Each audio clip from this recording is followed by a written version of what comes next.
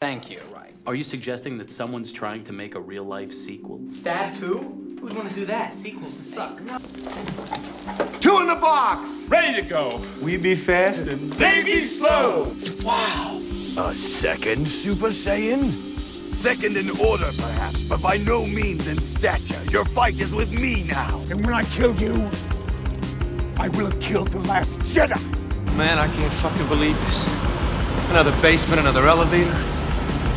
How could the same shit happen to the same guy twice? Oh, please, please. By definition alone, they're inferior films.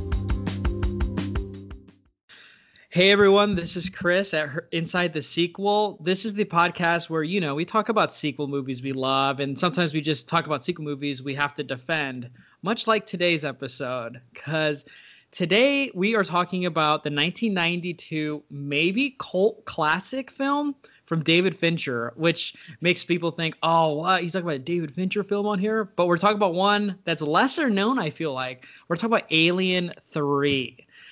This is Rumor Control. Here are the facts.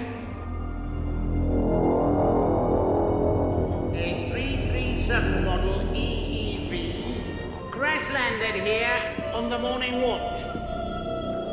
There was one survivor, 2 dead, and a droid that was hopelessly smashed beyond repair. The survivor is a woman. With 25 prisoners in this facility, all scum. Just because they've taken on religion doesn't make them any less dangerous. Let me see if I have this correct, Lieutenant. It's an 8-foot creature of some kind with acid for blood, and it arrived on your spaceship. It kills on sight and is generally unpleasant. When they first heard about this thing, it was crew expendable. The next time they sent in Marines, they were expendable too. What makes you think they're gonna care about a bunch of lifers who found God at the ass end of space? Might kill you just for having seen it. Ripley. Because they won't kill it. We give you thanks, O Lord. Wrath is come, the time is near for us to judge. The apocalypse is upon us. Let us be ready. Let your mercy be just.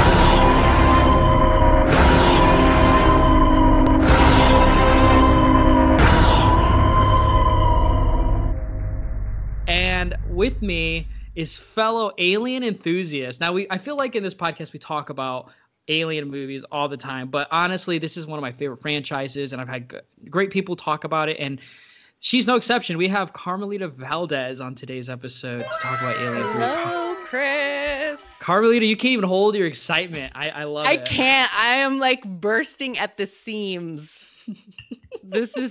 I'm giddy. I've been giddy all day. The thought of getting to talk about this movie. Well, and to talk with you again, because we had much fun last time. And then this movie in particular, I am just beside myself. Yeah. Like I said, I had to drink and like calm the nerves because I'm kind of like giddy with this one too. And like I said, I wanted to say, you're the only other person I know that's actually seen this movie. And this movie has so much controversy on it. The fact that I know your opinion on it makes me very excited for today's episode. So thank you for hopping on. Thank you for inviting me. Yeah, and like we said off the mic, you've been busy. So I'm so happy you can make some time to be on here again. Oh, anytime, my friends. So before we get started and just talk about Alien in general, so this movie came out in 1992, and you said you remember watching this movie for the first time. Let me just say, a couple movies that came out in 92, this was a crazy year. So to reference back to an episode we talked about Desperado and El Mariachi. 1992 is when El Mariachi came out. So shout out to that. Batman Returns with Michael Keaton as Batman came out that year, as well as the cult classic Candyman. And Daniel from Cobwebs will love this one. Francis Ford Coppola's Dracula as well came out this year. So Isn't that crazy? It was a good year. Yeah. Imagine just going to the theaters and seeing like a couple of these like up on the billboard to go see. I would have never left the theater. It was good. And then even if you missed out on seeing something in theater, by that point, every town had a local video store. And so, we would rent movies if we couldn't catch them in the theater. It was a good time. It was a good time to be a movie watcher. Yeah, and I don't know, I feel like when you think of like going to this video store and like renting movies, I'll be honest, like as a kid, like I associated Family Video with the Alien franchise. Like I was renting those Alien movies like all the time. They were always in the favorite section in A. They start with the letter A, so they're right there. And I, as a kid, I mean, so I'm going to talk to you about it because I haven't got a chance really to talk about it on this show. Yeah. But like, what's like your relationship with the Alien franchise? Like, obviously on this podcast we talked about Prometheus and Alien Covenant because I mean, screw it, I love those movies now, and I wanted an excuse to talk about them. But like, just the first 4 Alien movies, like, what was your relationship with those? Oh man, so I'll tell you, this goes way back. Like I remember seeing Alien for the first time. My father's hobby is watching TV. That's like every dad's. He works like 6-7 days a week. And so if he's not working, he's got his feet up and he's watching TV. So like we always, as soon as cable became available in our town in the early 80s, we had cable. And we had HBO. My dad always insisted on having HBO because that was his hobby. So we always had access. And kind of our family outing, the one place we did actually go when my dad had a day off was the movies. So I remember seeing Alien. I mean, I was young. I was like under 5 years old. That's a good day. That's a good age to start watching movies. Rated R movies. And I remember it vividly. Not the whole movie that young. It would take subsequent watches later on to really like digest the whole thing. But that chest burster scene, like I remember the first time, like that's the most vivid memory of seeing Alien for the first time. I just remember my little mind was blown. And so, I mean, I grew up with the Alien franchise. So, so we would go on to rewatch Alien. And that happens to be still my favorite of the franchise. And then when Aliens came out, we saw that as soon as it came out. And, that one being more of an action flick, by that point, like my younger brother was into it. And my dad was always more into action movies anyway. So we rewatched Aliens quite a bit. So by the time Alien 3 comes around, I'm entering my angsty teen years. Oh, perfect for this movie. Oh, dude. I mean, this Alien 3 met me right where I lived in terms of mood and temperament. And I was just right there, like staring into the void. And this film was like perfect. So I saw it again, like as soon as it came out, we're like, oh my God, we have to see Alien 3.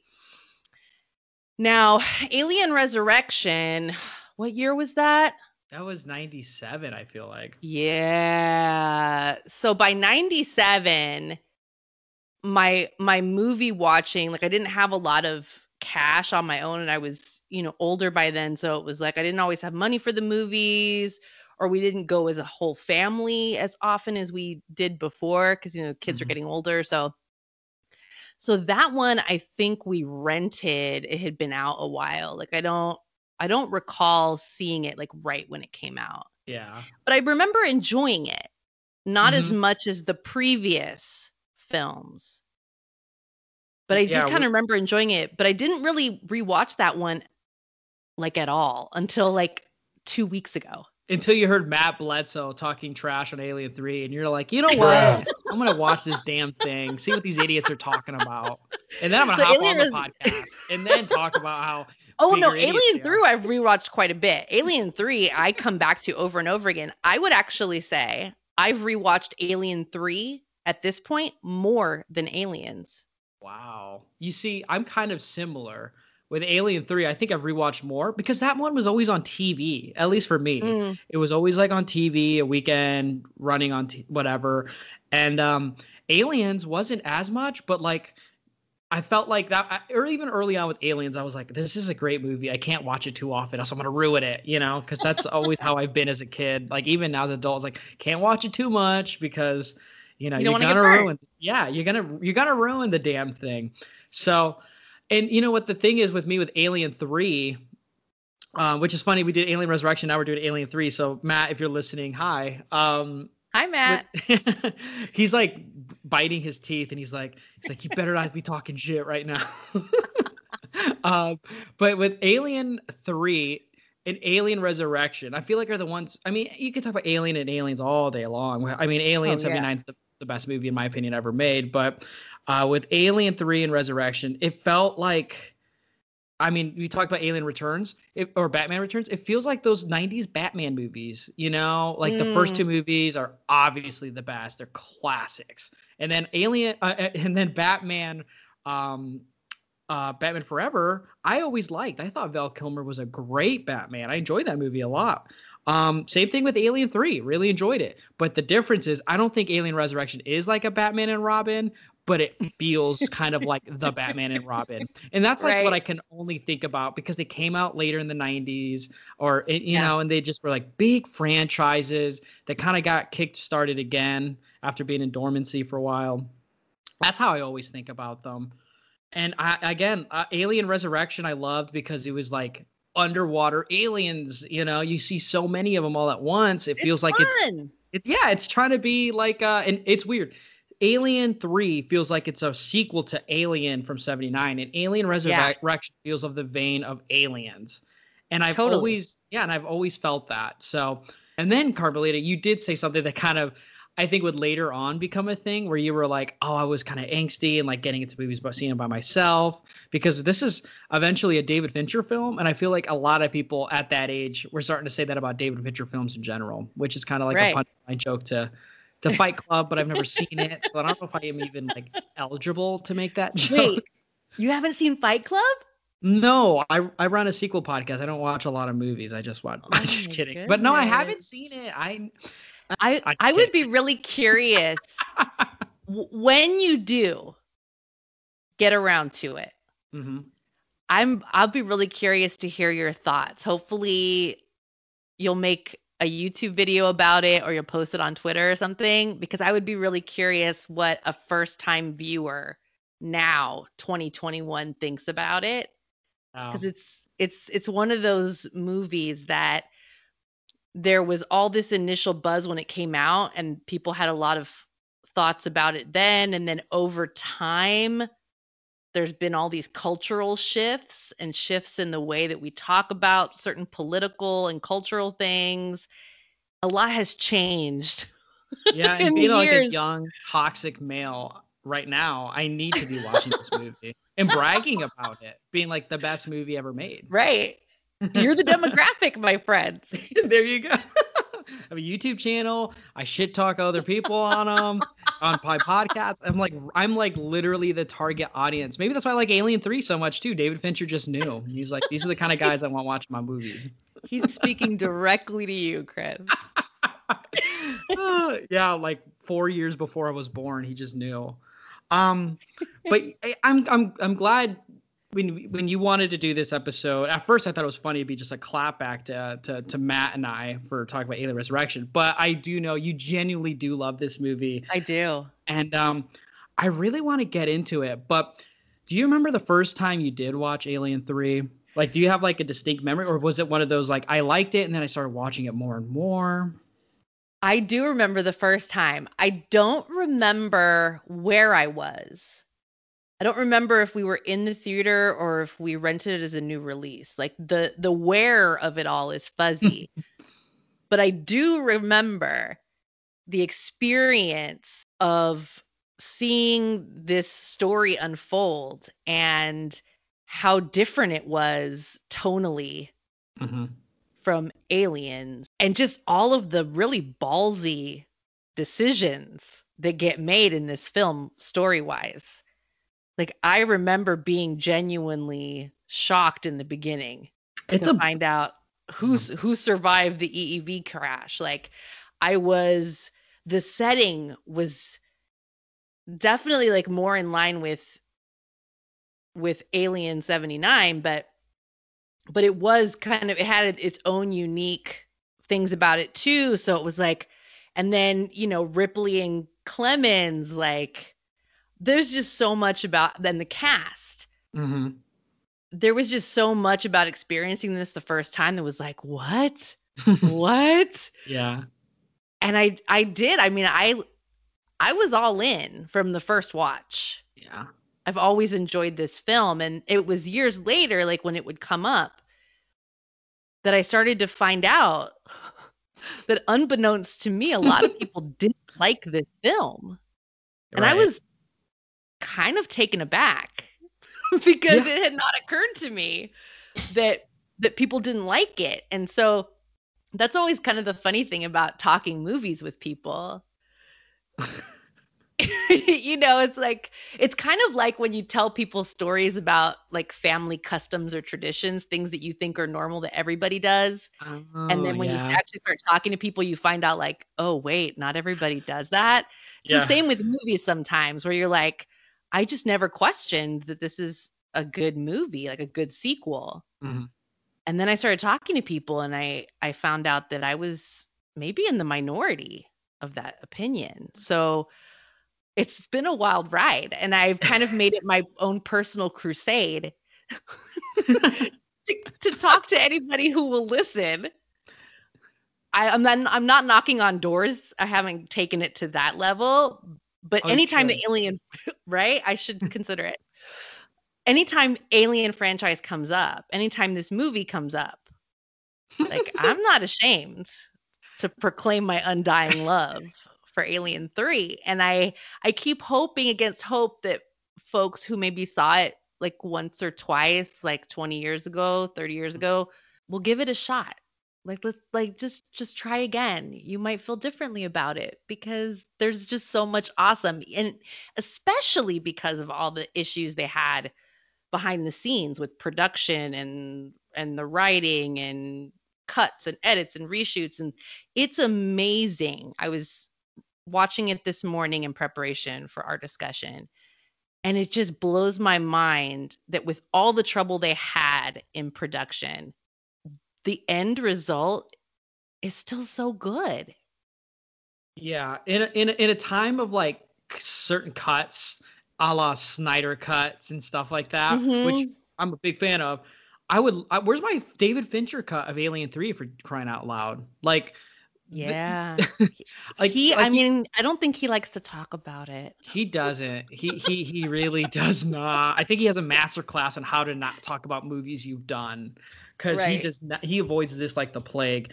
And you know what? For people who haven't seen Alien 3 and they want some background knowledge, I think Carmelita, you hit a good point. It is a miracle this movie came out the way it did. I feel like a movie like this with a franchise behind it like it was at the time in like today's settings, no way it gets made. Like, no way. It's the big budget blockbuster with so many ailing problems behind the scenes that even the public knew, and it comes out to like a failure at the launching pad kind of deal. And then growing in cult status, I feel like you don't see that kind of stuff with movies like this anymore. And I feel like only the 90s you could like get away with it. It was a hell of a decade. Right. And for people who didn't know, like this was, I think Renny Harlin was the first to do, like was tapped to do this movie, I'm pretty sure. And kind of similar to Alien Resurrection in the last episode, there was so many different directors that were being tossed up. You had names like Danny Boyle to do this movie. But for this one, I think Renny Harlin was the one. And this is a movie where there was just too many minds trying to figure out what to do with the franchise. I mean, you had like 3 different producers, had to go through 2 directors to get to this, like the final product. Like what? Like you think, like, I mean, it's kind of like a modern Justice League of sorts, where it's like the Snyder leaves, you have a lot of money for this movie. Totally. And like the guy, I mean, from what I've read with Renny Harlin, he wanted to do a different type of movie that sounds really cool. And I know that's why his name's been always been kind of synonymous with the Alien franchise. He had like scripts floating around for what he wanted to do with the franchise. And But I'm glad we kind of didn't go with that route of what he wanted. He wanted it to be more like the aliens are super smart and intelligent and not just like these sentient beings. Kind of cool, but I don't see it really happening. I feel like them being kind of predatorial, I guess, right. like not, very instinctual. That fits the mold of the alien universe. That works well. And David Fincher, this is his first movie, I'm pretty sure. Like, I think he was just fresh off the boat. And they threw him in this movie with a lot of money. And, I don't know if you noticed, Carmelita, but when you watch the movie, he's nowhere on like the written team or production team and the credits in the opening. He's just slapped his director. And I feel like in any movie, if the director had nothing to do with like the writing or the producing, like that's kind of a weird thing. Right. Yeah. And, it sounds like the little that you do kind of like read, or if it does come up in an interview and he actually says a few words about it, like sounds like it was just so miserable. He was so miserable in this process that like he just wanted to wash his hands of it when it was done. And I feel like with that 90s theatrical release, I don't blame him. I mean, so if you buy the movie on Blu-ray, which I recommend, you get the two cuts at the very beginning. You get the 92 cut, and then you get the 2003 assembly cut that Carmelita you talked about. And I think you're with me, but that assembly cut is way better than the 92 theatrical cut. It's really good, but I am going to say this. Uh-oh, here we go. And this is the point where people just go, what is she talking about? I gave my heart to the theatrical cut. Oh my. I did not know this going in. I did. I gave my heart to the, I feel similar about this as I do Legend from 1985. Oh, the Ridley Scott Legend. Yes. So Legend is a movie that's famous for having 3 different versions. Oh. The US theatrical, the European release, and then the director's cut. And they're all 3 different. There's different endings. There's different soundtracks. That's so stressful. Now, I have not seen the European release, but I have seen the director's cut and the US theatrical. And I mean, they're both awesome for different reasons. But I think because I first fell in love with the US theatrical, like that's got yours. My heart. And so this is similar. Like, I think the assembly cut is awesome. And most people I know who have come around on Alien 3, they came around because of the assembly cut. So for anyone listening who's like, I saw the theatrical cut one time, hated it, try the assembly cut if you haven't watched it, because most people that I do talk to who have issue with the theatrical tend to feel completely differently about the assembly cut. And it sounds like you're an assembly cut man as well. Yeah, I am. But here's the thing. I still also love that 92. Like that I wear it on my sleeve. It's like it's like a patch like on my jacket of like, like hot takes. Like Alien 3 is like, yeah, I put it up there. I like it a lot. It's not as bad as people say, because it really isn't as bad as people say. It's not. Thank you. But as someone who like it's weird, and I don't want to sound pretentious when I come out saying this, but like if a movie's longer, I want to watch a longer cut, like that's so dumb to say. And I get it. The assembly cut provides so much more depth, and it kind of takes different elements that were cut out from the 92 that I kind of like. So like when we get into it, we'll talk about like the Galek character. I really like those added scenes with him. I think the opening in the assembly cut is better than the theatrical because you kind of get an idea of the setting. It's very cinematic, that opening on the assembly cut, for sure. Yeah, but I'm also of the same. Oh, I don't know if I'm in the same boat as other people, but I also think the assembly cut is 45 minutes longer at a 2-hour and 40-minute run for an Alien movie. Like, I love the Alien franchise with my dearest of heart, but like, man, that is a long Alien movie. It's long. 45 minutes cut added. Like the Snyder cut, like beat it obviously, but I mean, there were some parts in the assembly cut where we really didn't have to have certain elements to it. But I mean, you get also, I mean, just the idea of what the xenomorph in this movie is completely different in the assembly cut compared to the theatrical. So, but it doesn't fit, I feel, as well as like the theatrical, which we'll get into. There's no dog death in the assembly cut. That's true, but the dog birth makes more sense than an ox. Then like that makes no sense on why it is the way it is. Like the xenomorph should be chonky if he's coming out of an ox, but it's like a small little thing that dances around when it gets out. But it seems like, see, so here's the thing, right? I had a feeling we were gonna have to talk about this. When I was watching them, I was like, yeah, we're gonna talk about this. So the xenomorph in the assembly cut coming out of an ox seems small for coming out of an ox, but it seems a little big for coming out of a Rottweiler. Yeah, but its movement makes more sense from a dog. That's true. That's what I've always thought, and that's why I like Alien 3's Alien. Right. But here's the thing about Alien, like that. I think I love growing up watching Alien 3. It was like it gave me a little bit of both of the Alien and Aliens, and I didn't have to rewatch both of them and get stale from it, right? At least in my opinion, most people didn't see it that way. But Alien is my favorite, and Alien 3 feels like of its vein. It's so it's so visually appealing, and I mean it's a Fincher film, so it's gonna look good, right? And it has so many for a movie that's so hated. It has a lot of decently iconic moments in the franchise and in just like cinema in general. Yeah. And I got to give it credit where it's due. For people who haven't seen Alien 3, which I am surprised. I don't blame you. I mean, I feel like Alien 3 and Alien Resurrection is like mostly skipped by people who love Alien and Aliens, and like that's about it for them. But like I feel like the Alien franchise as a whole, which I love, why I love it, and the community behind it is like they are a dedicated bunch, which I am proud to be a part of. I cannot be biased towards any Alien movie. If anybody has listened to the previous episodes, like with Prometheus and Alien Covenant, I can't be biased. Like I love all of those movies. And you know what? I will say this on here that I think Ridley Scott borrows a lot from Alien 3 in some thematic themes. I think he borrows a lot from Alien 3. And I'll get into that in a bit. Yeah. But so Alien 3, like who's in this movie? So obviously Sigourney Weaver comes back, you know, love Sigourney.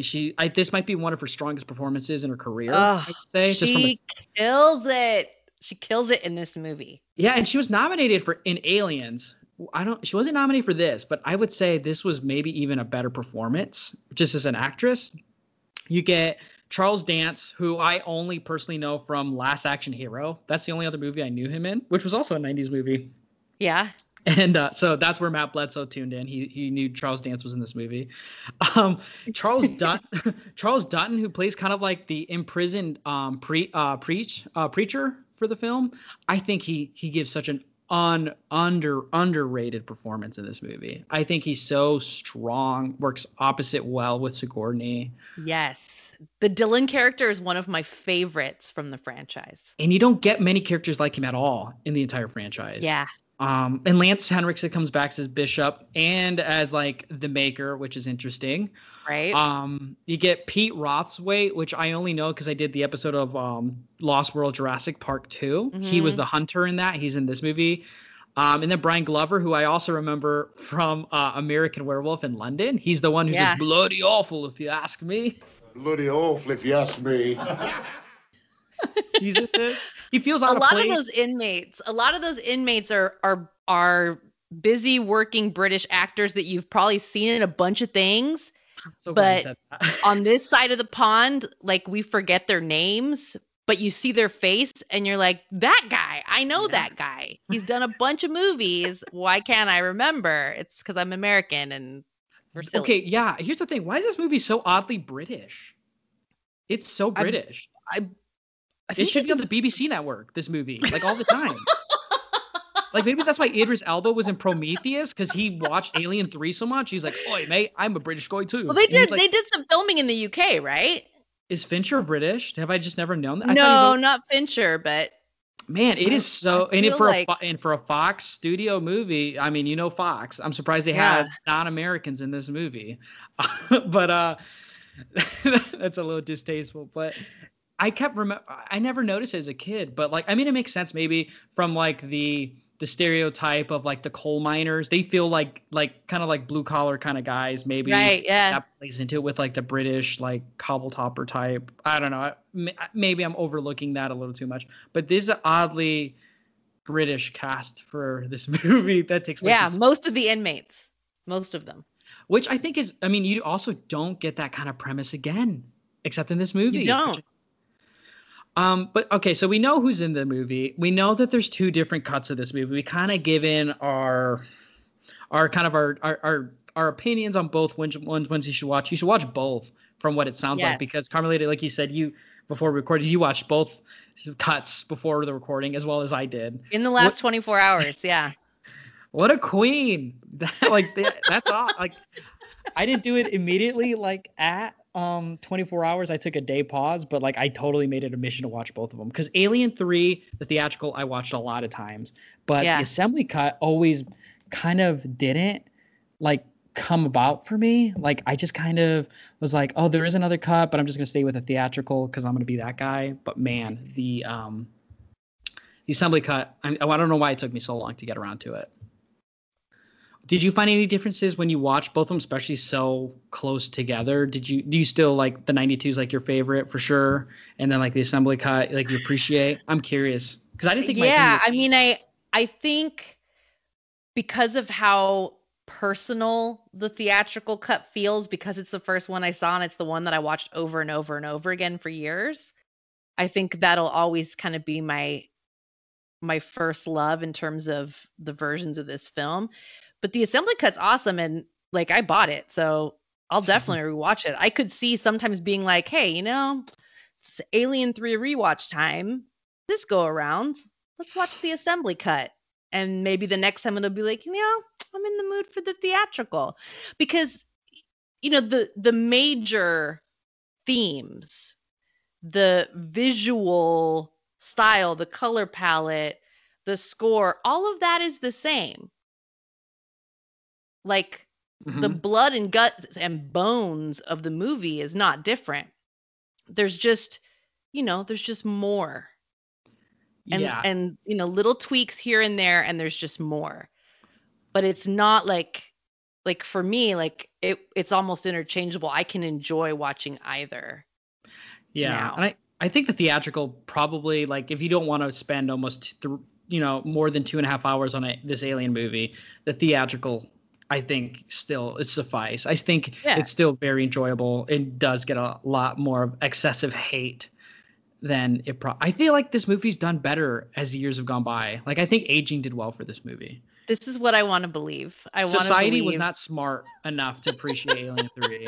Is same thing like with, I think so, because like I love the Alien franchise, but man, when Alien Covenant came out, I was so pissed. I left the theater sad.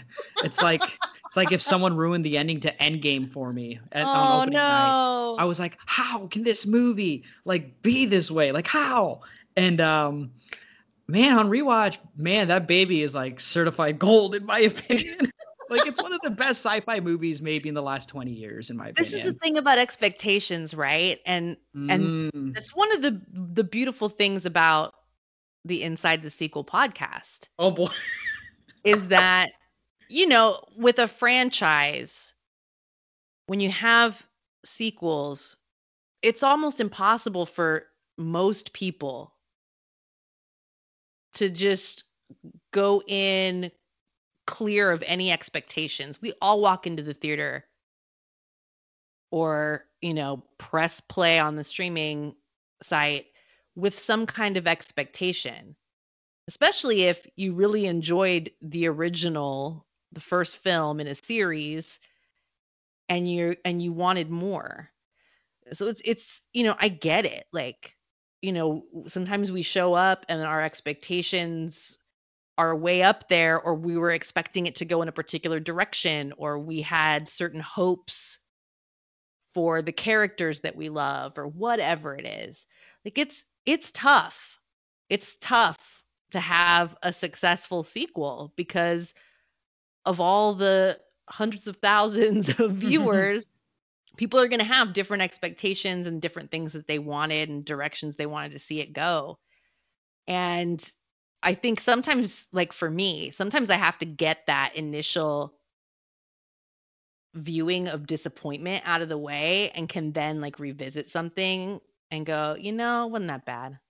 And then in some cases be like, no, I actually really like this. Like once you get over the shock of this didn't go the way I expected it to. This is not always the case. I mean, there are some other franchises where, I haven't been able to be the bigger person.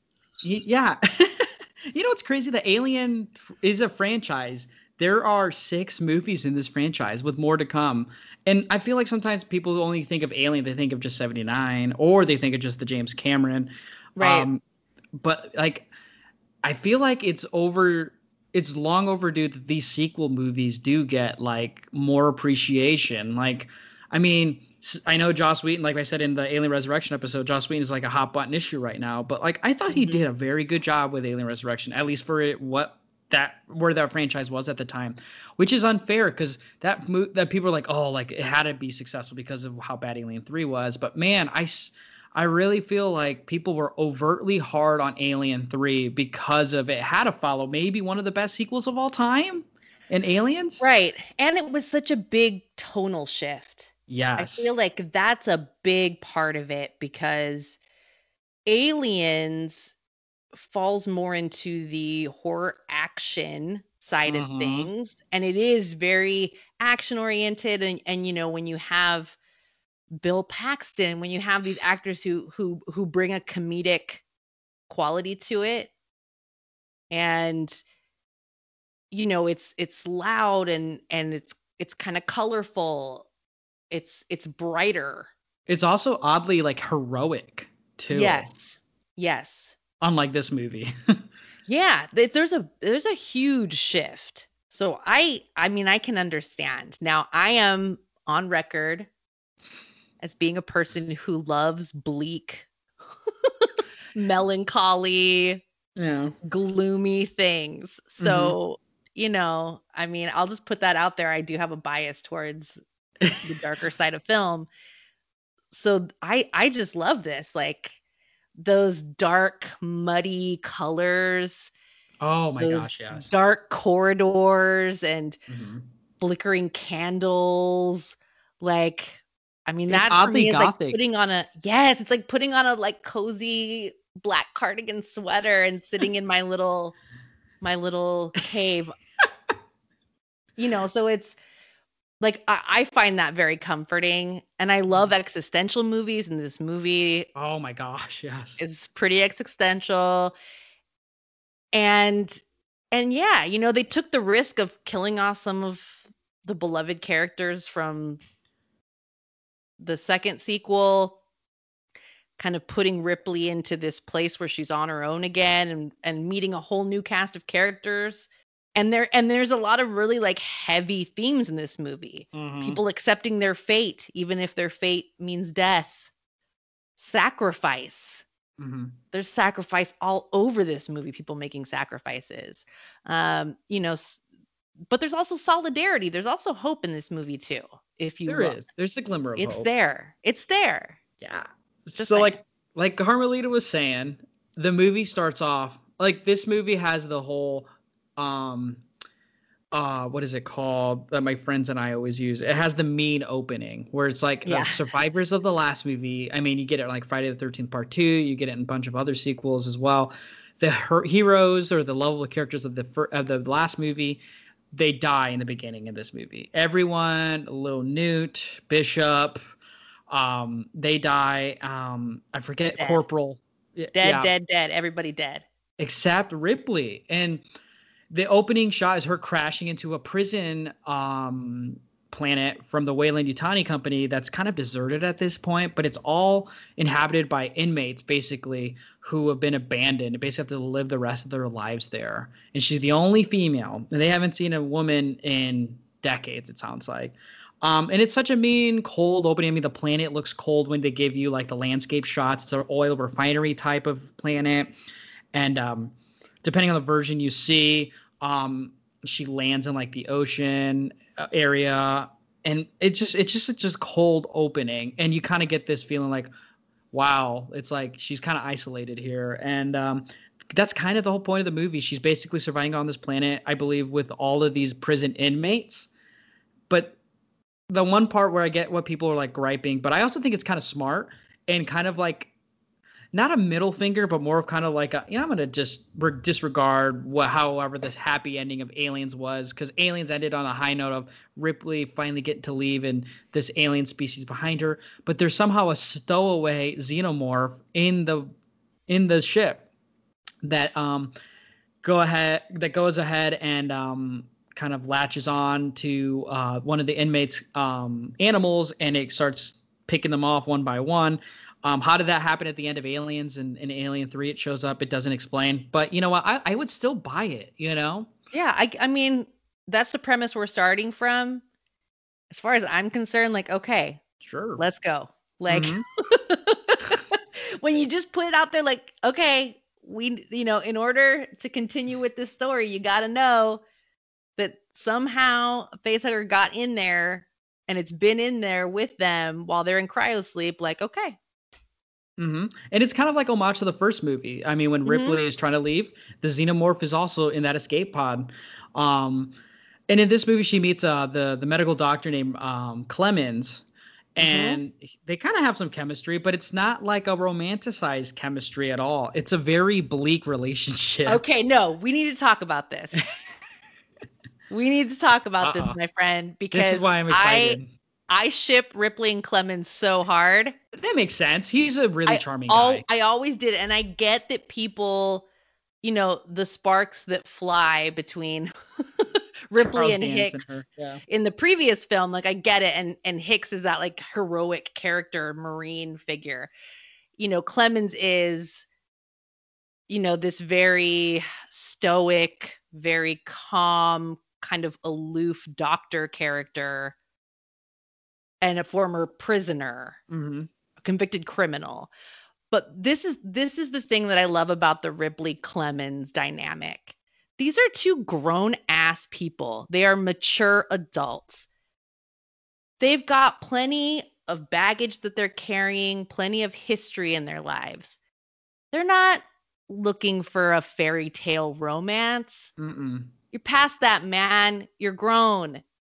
The world is harsh. You got a job to do. You're trying to survive. You're in this really not romantic setting. True. But these are two adults who are mutually attracted to each other. They don't have time for games because everyone's just trying to stay alive, but they want to connect.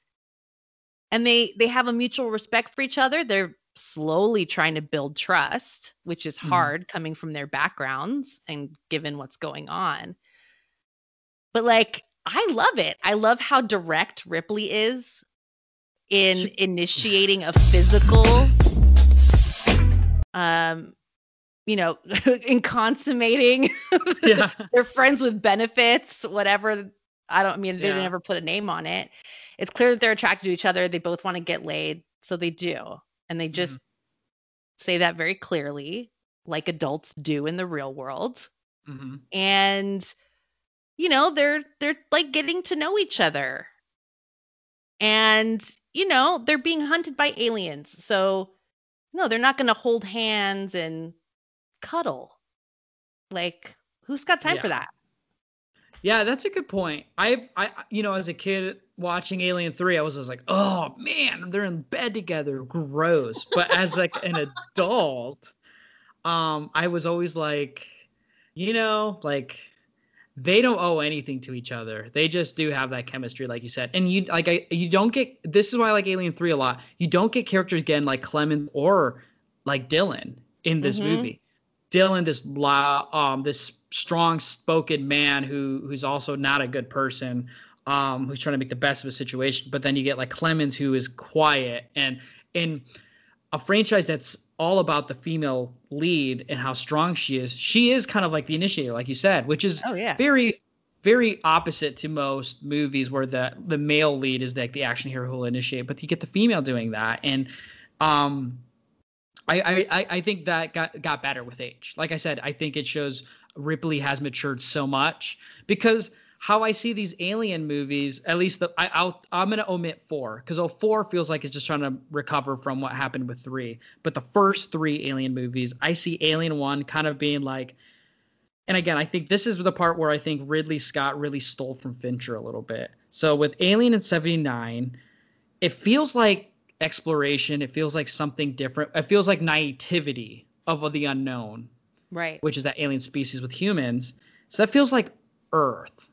Aliens feels like the plight for salvation. You get help along the way, what Ripley does with the Marines. She finds happiness. She finds a surrogate daughter, possibly a partner. She finds a good friend in Bishop. A happy ending, maybe going up like in the metaphorical heaven of sorts.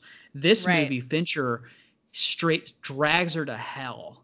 And it really looks like then the opening of the movie. The ship falls, crash lands in a scorching fire. You get a lot of lateral visuals throughout this movie of the top to down, the up to down, kind of like the descent to hell or looking up to going back to salvation, which Ripley's trying so hard to do.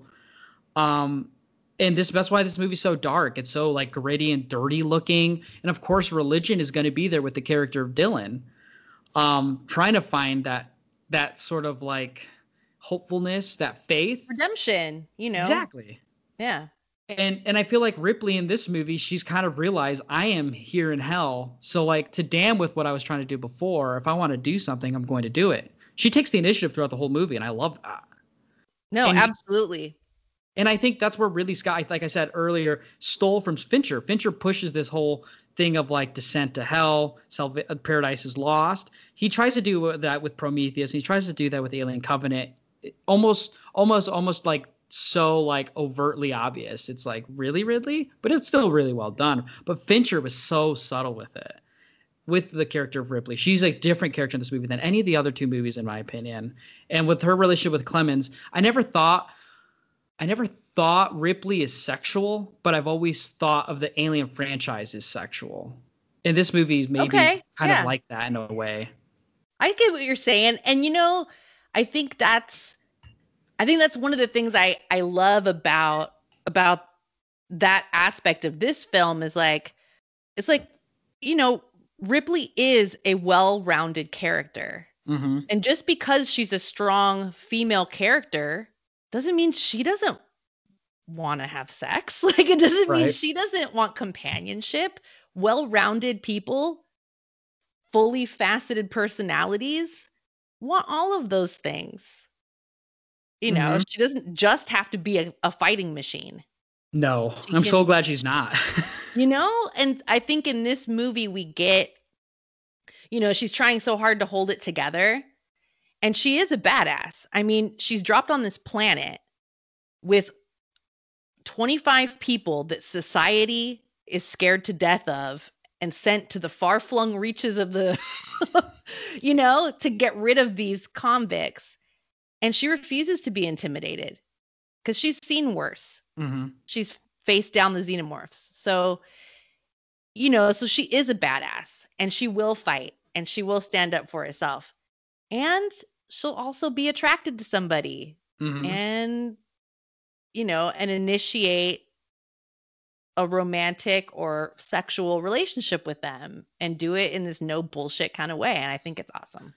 Yeah, I do think the relationship there is greatly appreciated. And like this movie, in this franchise, you don't get too much of like love, you don't get like sort of some sort of ships, of sorts. But again, I think this movie, it's so dark because like you said, she's in this new area and she's so bold and brave. She confronts Dylan, who Dylan very almost proudly says like, I've murdered and raped women. I love that scene. And she just goes like, oh, wow, well, I must really make you nervous then. While she's previously just shaved her head as well. And, she's just sitting there. And then she sits down. Yeah, like no big deal. And she like, I feel like the guys, the strong-willed guys, she kind of gets the approval of, like Dylan, Clement. But like some of the people there who are weak-minded and who truly are the monsters, they're more fearful of her and they only have their mind on certain things. And I think the movie does a really good job of like addressing that throughout the movie. And it's like we haven't talked that much about the xenomorph because I feel like this movie is even more about the character of Ripley than even just the alien itself. No, totally. Yeah, and I think that's something that it does kind of share with Alien. Mm-hmm. In that, you don't see that much of the xenomorph. You see more of it in this movie than you do in the first, but but you do really get this more of a focus on the people who are in this isolated setting and who are trying to figure out how they're going to survive this thing, and of Ripley and how she's coping and how she's being a leader in her own way. Right. I mean, she almost dies, and the first thing that comes to her mind is, I got to make sure that no alien came on board of this thing. Like, you just crash landed, and you want to just, get an autopsy of someone you cared about just to make sure there's no alien there, and just being on like straight up paranoia about this thing, like this PTSD, which is totally justified.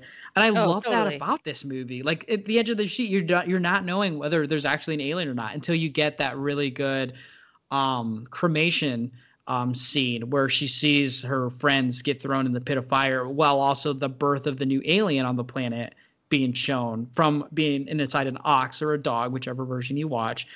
Either way, really good introduction to how the alien is going to look in this movie. Mm-hmm. And people are going to gripe, they're like, oh, the CGI is terrible. But for its time, it was pretty damn good. And at some scenes, I think it works to its favor because you get a lot of like POV shots with this alien throughout the movie. Yeah. I think that's so cool. Yeah, you don't get that POV stuff is cool. Yeah, and it moves so fast. So like in the chase scenes with the alien, it's so good. And its first death is also so sweet in the turbine. Oh yeah, absolutely. There's some great on-screen deaths in this movie. People complain about I feel like a lot of the complaints were about the technology of its time. But like I said in like that 98 Godzilla episode, the technology was there.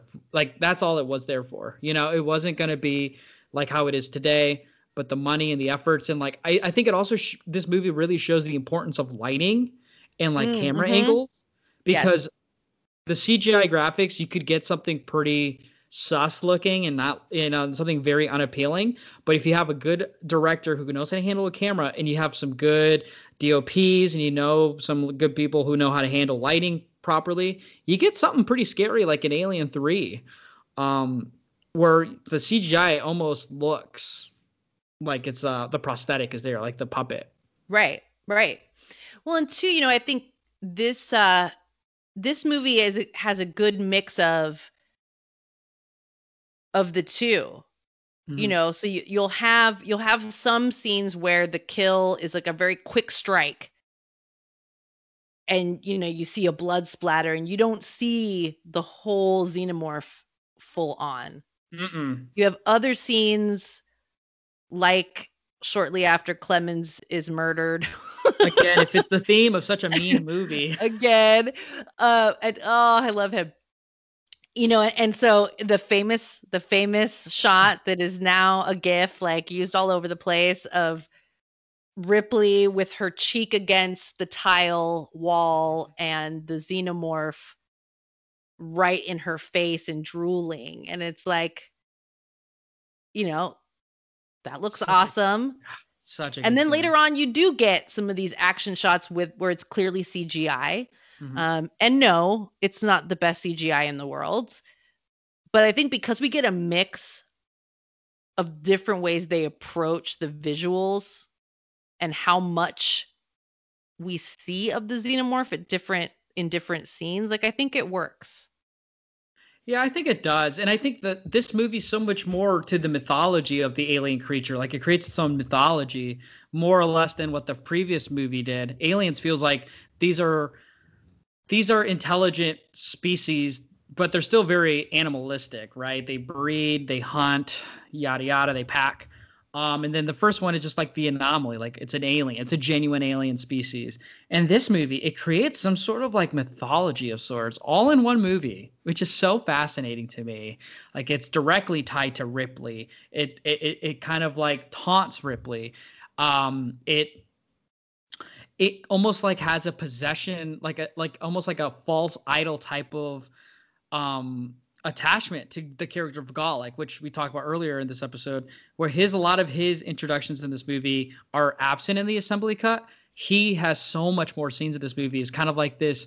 He's not dumb or anything. He's just, he's more naive than most of the other inmates, where he almost like he sees his two friends die when they're in the tunnels, and like he is fascinated by this thing. Like the blood splatters on him and he's looking up to it like it's an idol. His eyes are flashing, and he like lets it out when they capture it because he just needs to see it again. And it eventually just kills it because of its attachment to Galek's character.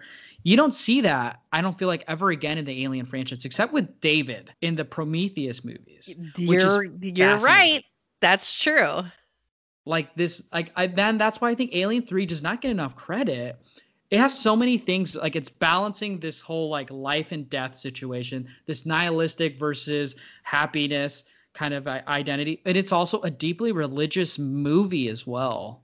Yeah, it is. And that part of it is probably turns some people off.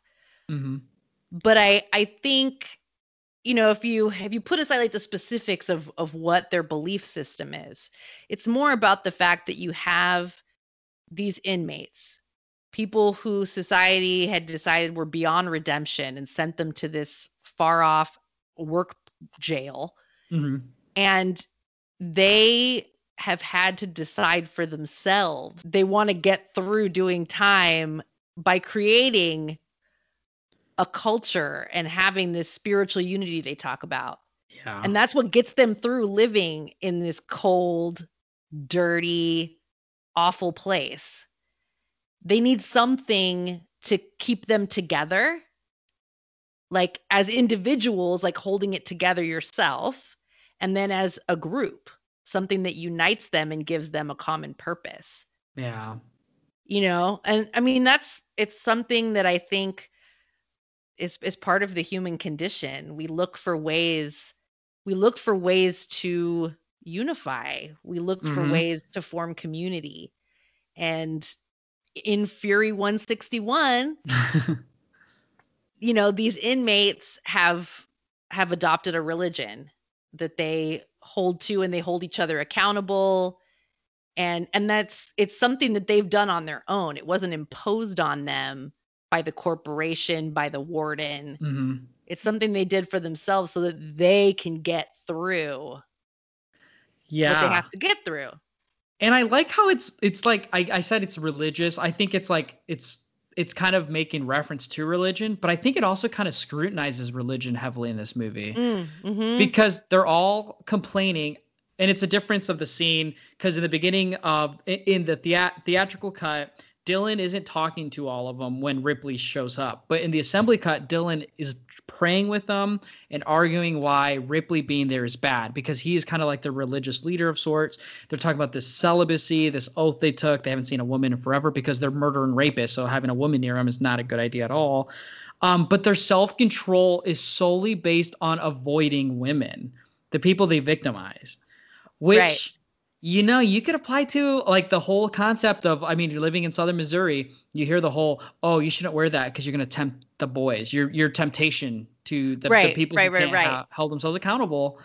And that's kind of the same thing that's being said in this movie too, which I love how Ripley is like, yeah, you know what? You're an adult. You're like Clemens has shown restraint. Why can't everyone else? And Dylan shows restraint, but not everyone else does. And I think it kind of plays into the lore of like what the whole Alien franchise started off as, and kind of embodies a different sort of monster. And I hate to talk about it, but I don't know. It's weird because okay, I'm gonna get very real for a second. But Dan O'Bannon, the writer for Alien, he said when he created he was the writer for Alien. He came up with this concept in the late 70s. the scary thing, obviously, even to this day, was rape. The rape towards women that men were doing. And he thought the scariest way to do it to a male audience was having that simulated action towards men. You see Cain being the first to be victimized. The alien's whole basis of the species is to, involuntarily impregnate another species to give birth to its species. It's an invasive violation of your body. It's so scary. Yeah. And this movie embodies that without the alien doing that, but also the humans being insinuated that they do it as well, which makes it all the more scary for Ripley. So not only does she battle the demons of this alien species that does this to women and men alike, but now she deals with her own race, who would also, in this scene in the movie, they show what could have happened to her if Dylan didn't come to her rescue, is that they did try to take advantage of her. And it is such a terrifying scene. Any sort of conversation of that is terrifying. I mean, but it is such a part of like these alien movies, at least these first four. I feel like the last Prometheus and Alien Covenant don't talk about it as much, but in like at least up to this point in the Alien franchise, I feel like as a huge fan of the franchise, people would know that, the alien is scary not only because of the alien, but it's scary for what it's kind of symbolizing in a way. Right. It taps into this very real world horror. Right. And the fact that the lead is a female woman who stands up to this monstrosity, it makes it all the more empowering, but also for storytelling purposes, it absolutely crushes it. Especially in this movie where Ripley is the unconventional beauty of sorts. She's cuts all her hair off. But back then, I'm sure it was like, why would someone do that? Oh, it was shocking. Right? It was, because you hadn't seen it much up to that point. Clearly, like in subcultures, of course, women have been buzzing their heads, shaving part of their heads or their whole head. Since like the 70s. So it was out there kind of on the fringes and in subcultures, but to have like a mainstream,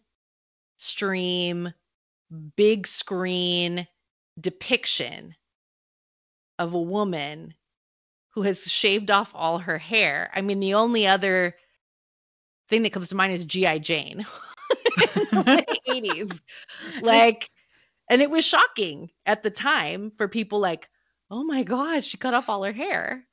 But I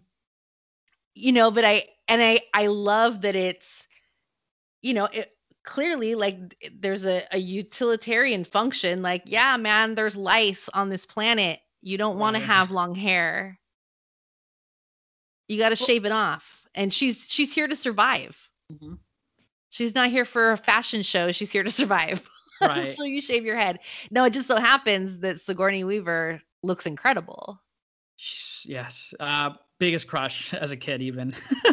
Paul W.S. Anderson said, I watched it in in a Resident Evil, the original Resident Evil movie, in the bonus features, which that DVD really, really exposed me to how film and different movies connect to each other with directors and works. But he credited for making Resident Evil and just loving movies was like he was snuck in to watch Alien 79 and he saw Sigourney Weaver and he said, I thought she was the hottest girl in the world. And I was like, oh, good. I wasn't the only one that thought that then too. Because and no matter how she looks, she's always been attractive to me. And even with the buzz cut, we talk about how Alien 3 is low key iconic. I feel like that is part of the, not only just certain scenes in the movie, but because her character shaves her head, and she's a badass for it. And I think this movie also feels the most perilous because in the contrast, Aliens, you get so many weapons and so many aliens. In this movie, there's no weapons, and they emphasize this often. They're defenseless, and there's only one alien. Yeah, no, totally. Well, and you think too, when you think about the two previous films, and you kind of alluded to this earlier, talking about the assault aspects. In the earlier films, it's she's, in the first one, she's part of this small crew. Mm-hmm. And they're supposed to look out for each other.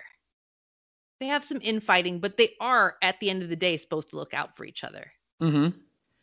In the second film, you have the Marines who are there to be protectors and are supposed to do the fighting. In this film, those prisoners, the inmates, they have absolutely no responsibility to take care of her, to protect her, to watch out for her.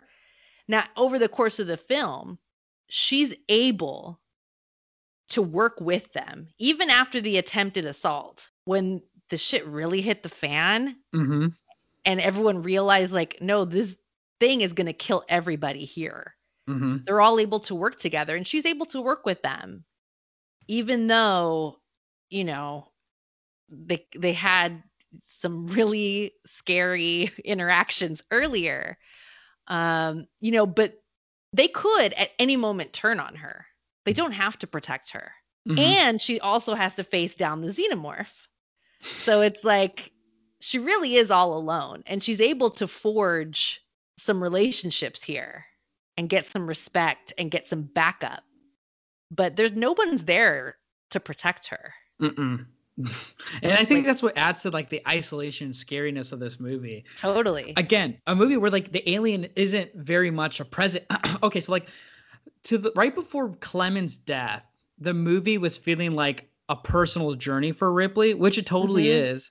But once Clemens dies, it feels like to me that Fincher is saying, or maybe he didn't mean to say, but at least it tells me, is that, okay, there is no happiness for Ripley left. Like, this was her last chance at like being happy. And because she changes, she's all about like, this thing is here.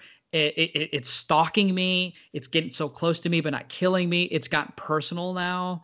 And that's when the movie really ramps up into being kind of like I don't give a crap anymore about like my life. Like she tells Dylan to keep trying to kill her. And he's like, no, I'm not going to let you die before any of us do, you know? And it becomes a different type of movie, but it still feels the natural progression of that, which you could say the assembly cut to some extent makes it feel better. But when watching the theatrical cut, they still hit that. They still hit that on both strides. So regardless, you're not missing on any of those. And Ripley feels like a different character all of a sudden. She's like over her grievances now. She's kind of like given up. That's why I feel like this movie feels like a hell of sorts, because she's just like abandoned.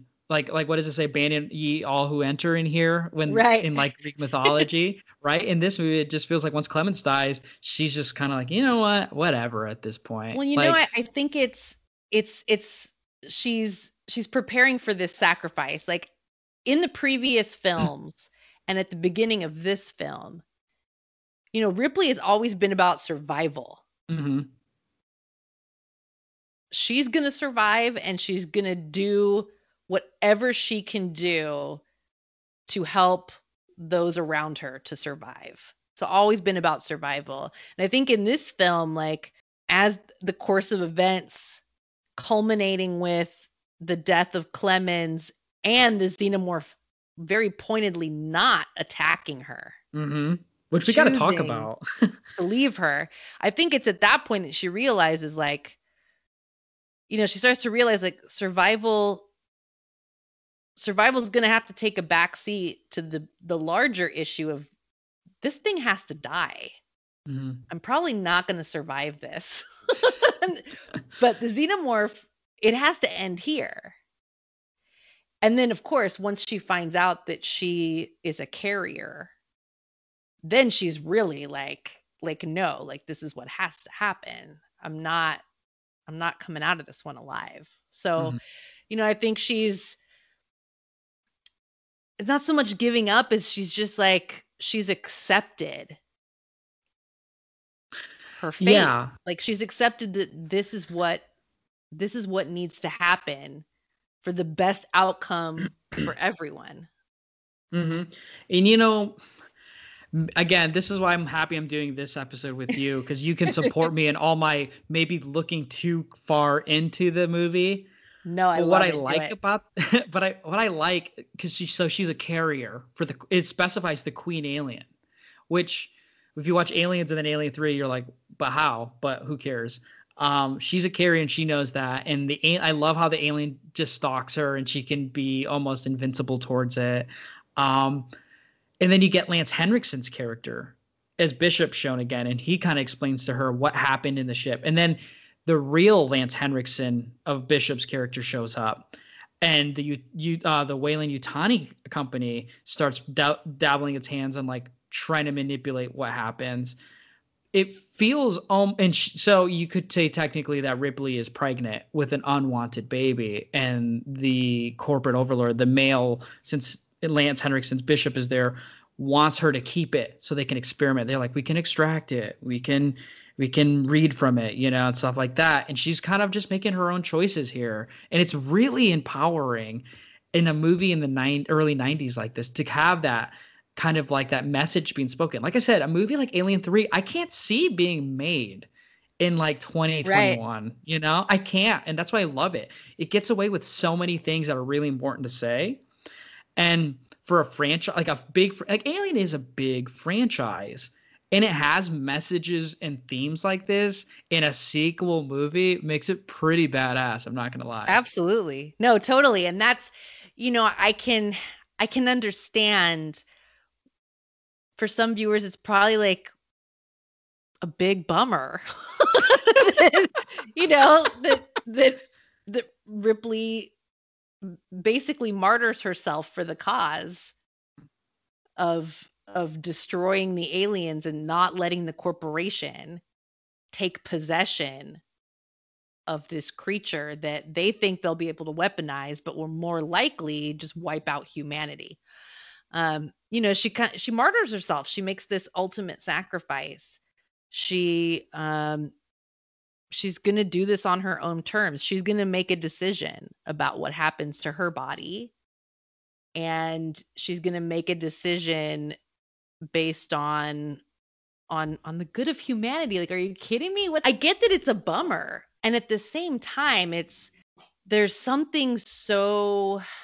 It just stirs so untraditional. It just stirs these feelings of like, fuck yes, I love Ripley. I loved her when she was doing whatever it took to survive. And I love her when she's willing to make the hard choice for the good of the people around her and humanity. Like, are you kidding me? I love it. Yeah, it doesn't play it safe, No.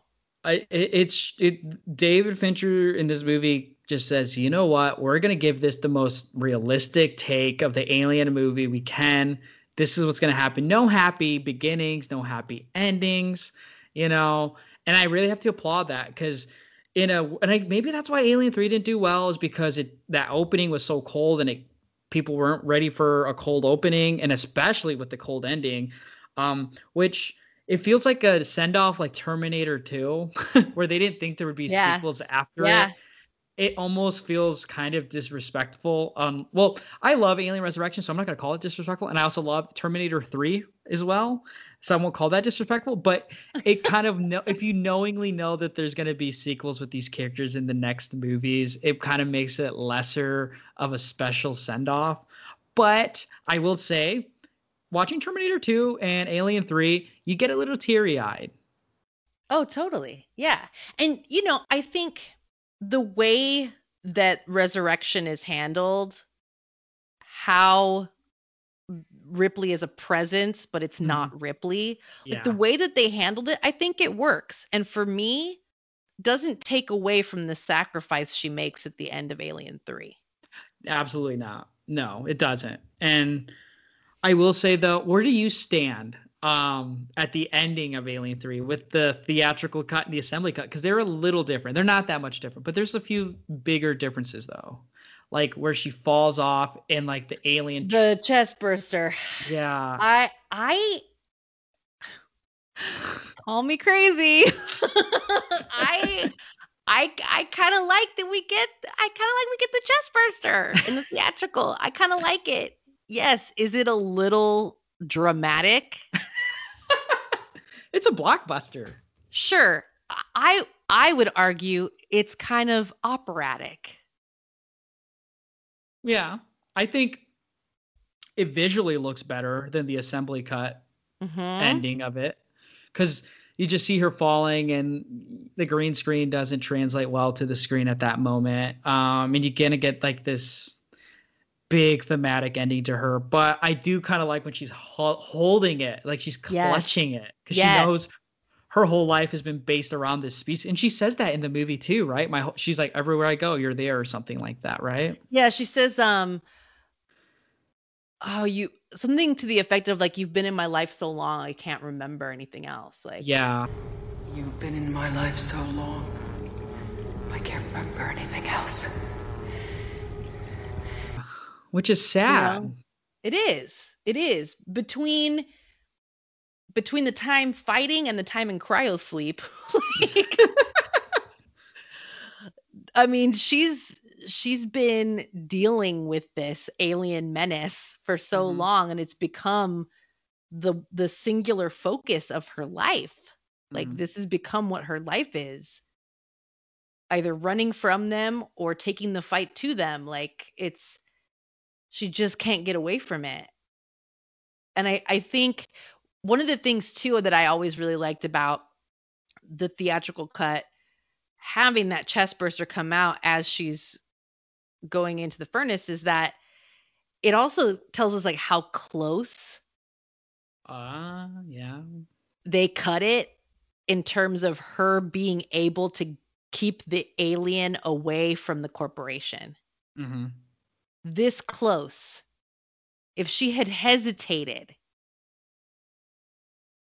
any longer, if they had rushed her and tackled her, like within seconds, the corporation could have got a hold of her body and got a hold of the alien, and then it's a whole other, you know. So yeah. I like that it shows us she makes this impossible choice in terms of just how difficult it is. Mm-hmm. and she cut it this close. They cut it this close, but she is successful in that moment. Yeah, it's a great trilogy, you know, like the first three aliens. Then you get Alien Resurrection, which just feels like extra fun for the fans, you know. Yes. But man, Alien 3, like I said, this was probably one of my most watched because it was always on TV, and like I always remembered the orange dark palette of the tunnels, the sweaty dirtiness of like the inmates, and obviously shaved head Ripley. But I think as a kid, I thought, and as an early teenager, I thought it was so cool that like this movie's gothic. It feels like an old castle in a way. Like nothing works there. It's haunted by one being, one monster, and the people can't escape out of it. So Daniel's probably thinking, oh man, like this sounds cool. Hopefully. But, and it just also like the deaths are so visceral, like they're quick, they're so like the blood is so like it looks like it's corn syrup, like it's like Carrie. Yeah, it's dripping everywhere. Yes, there's blood splattering, pooling, dripping. It's not CGI splatter. Yeah, so like it's visually appealing, but man, the themes underneath the surface, some things that were there but I didn't notice. I wasn't gonna be able to see until I finally rewatched this as an adult, and it really sticks out so much. That's why I love it. Absolutely. No, I'm right there with you, my friend. I think it's there's so many layers to this movie. Yeah. and there's just, I don't know, it's like a mood. And then it's like this, it's just so moody. It's so moody. And it's visually beautiful, but it's brutal at the same time. Mm-hmm. Like visually. And there's just so much to explore in this film. Yeah, it's so I mean the first movie is just a straight up horror movie. The second one's such an action movie. I don't think it reaches the highs of like the franchise could be, but I think it contributes a lot to what the franchise could be, like in terms of like great storytelling. Ridley Scott has kind of embraced the whole symbolism of this universe now. Like, I don't think we get the character of David at all without Alien 3. Like, I really don't think that. No, I think you're onto something.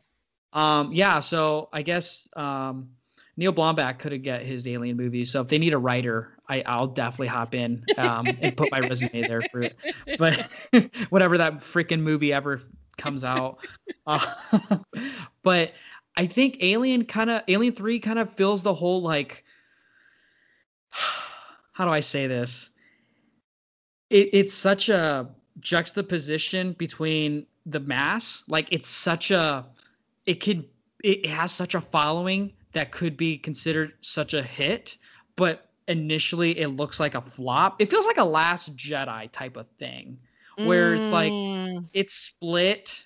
I don't think it's as good of like a movie like The Last Jedi, despite what people thought with the Oscars episode. Like, I love The Last Jedi so much, but it feels of that vein. It feels like it belongs, like the odd child that got unruly criticized. But man, like, once you get past all that in the internet world now too, I feel like it's only gotten better with age. And I think people so need to too. And it can kind of serve as a bridge between, the first two films, which I think most people would argue are the two best of the franchise, and people go back and forth about which one is their favorite of those two, and that's fine, whatever. I think Alien 3 gets to be this bridge between that earlier period and then the later, because it kind of straddles the approaches. And that's one of the cool things about this franchise, right? Like, each of the films is so distinct. Yes. Even though some of them have kind of some tonal similarities, but they're each distinct. And so, guaranteed, regardless of what your personal preferences are, there is an Alien franchise movie for you. Yes.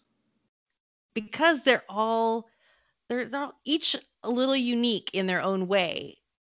Even though they're part of this larger franchise, each of them has kind of their own personality. And so there's something for everybody here. And I mean, I'm definitely a person who loves Alien 3. Yeah, Matt Bledsoe's having a hernia right now. He's like, all this positive talk of Alien 3. And I love the boy. I love him so much. No, I love Matt too. And he's not the only one. Like I said, over the years, I've definitely spoken with more people who were vocal about not liking this movie. Or maybe if they don't outright dislike it, they think it's the weakest. Mm-hmm. Is there a weak Alien movie? I love them all. And that's the question, right? It's all subjective. Yes. I'm so bad about it with this franchise. I really enjoy it. Like, definitely there's some installments that I enjoy more than others. Okay. But again, like, I think because each film is so unique, like, there isn't ever a point in the Alien franchise where I'm like, I'll never watch another Alien movie again. There's no way it can get ruined for me, because they're each a little different. They each kind of have a slightly different approach, slightly different tone. And okay, so I might watch one more than I watch the others. Sure. But like, I'm not at any point going like, hard stop. This franchise sucks now. I'm never going to watch it again. Yeah. Like that just doesn't happen for me. I enjoy them. So. But what's the internet going to say when I say, finally watched Fight Club, Alien 3 over Fight Club? Like, what's going to happen? Is Lindsay gonna like be like, oh, there he is again? And then Daniel's going to personally message me and be like, dude, seriously, come on. Like, let's talk about this. And then Matt Bledsoe is just going to be like grinning the whole time. I just know everything like that. Different strokes for different folks. That's what it boils down to. Yes, but okay, Carmelita, do you have any last things you want to say about Alien 3? I would just say, like, this film accomplishes some pretty incredible things. Given what it took for them to get this thing made and released, the performances that this cast is able to give, to have such a large ensemble cast, like all of those inmates, and for them each kind of to have their own personalities, and for us to actually, like, for you to actually care about what happens to these people, to have introduced that many new characters, and for us to actually care and actually hope some of them make it out alive, even if only one of them does. Yeah, the one you don't even think is going to make it too. Right. It's pretty incredible. It's pretty incredible what this movie accomplishes. And yeah, I just love it. I thoroughly enjoy it. And maybe I'm a morose person and that's why. I don't know, but I think it's a good time. It's definitely one of my favorites to dissect for sure now. Yes. So, and I'm so glad I had someone who's equally passionate about this movie. Hooray! Even more so passionate than me. Like, I was like, I don't think Carmelita is going to be able to handle how I like this movie. And then here you come and go, I'm like, oh, I really like this movie a lot, but never mind. Like, this one is yours. I will buy you an Alien 3 birthday cake. We can share it, my friend. It's shared property. Right. And hopefully when people listen to this, they go back and watch this movie with a different lens. I really do. And I'm not going to be the one to say, watch the assembly cut or watch the theatrical. If you can watch both, I honestly don't mind watching both. They're similar movies, but I feel like like we said earlier, they fulfill different needs that you want with this movie. And both are, I feel like, you can't go wrong with. So definitely check them out. And buy the Blu-ray. I didn't say this earlier, but buy the freaking Blu-ray for these Alien movies because they are impeccably packed with like really cool interfaces. Like the menu titles are awesome and it's cool and you get interactive things with it. Like really, really solid Blu-rays that feel fun. So you can get that on Blu-ray. It's dirt cheap. Or you can get like that quadrilogy pack. You can I think you can stream it right now on HBO Max, I believe. But you should totally buy it and watch it. You know you're gonna rewatch it. It's a small investment. So I'll give you a digital code. I think I have one somewhere. You know you're gonna watch it again. Yeah. So, but thank you, Carmelita, so much for being for coming back on the podcast. That's usually a tall task for a lot of people when they come back on here. Like I usually never. We had so much fun last time. Anytime you want to talk movies, I'm down. Right. Like, you're one of the first guests I didn't have to pay to be on here or supply some sort of entertainment for. So thank you for that one. But thank you again, Carmelita. For people who missed out on our Desperado El Mariachi episode, one of my favorites to record thus far, definitely check it out. Carmelita, again, where can people find you? I know you're on Twitter posting awesome things. I am on Twitter, also Letterboxd, same handle. At Carmelita Says. So definitely check that out. There'll be a link of that down below in the description. I want to thank you all for listening in on this. And if you checked out what our monthly episodes are going to look like, if you missed last episode, I definitely recommend you check it out. And don't forget to check out next week's episode with the guest. That one will be exciting. It's going to be with Mitch Oliver talking about Anaconda 2. So it's one you don't want to miss. But if you love this podcast, definitely check out our website, InsideTheSequel.com, as well as follow us on Twitter at SequelPod. You can follow me on Twitter as well at Hertastic_Chris. You can check us out our YouTube channel at Hertastic Reviews as well. But thank you all for tuning in. And remember, if you aren't giving Alien 3 another chance, do you really care about cinema? Anyway, we'll see you next time.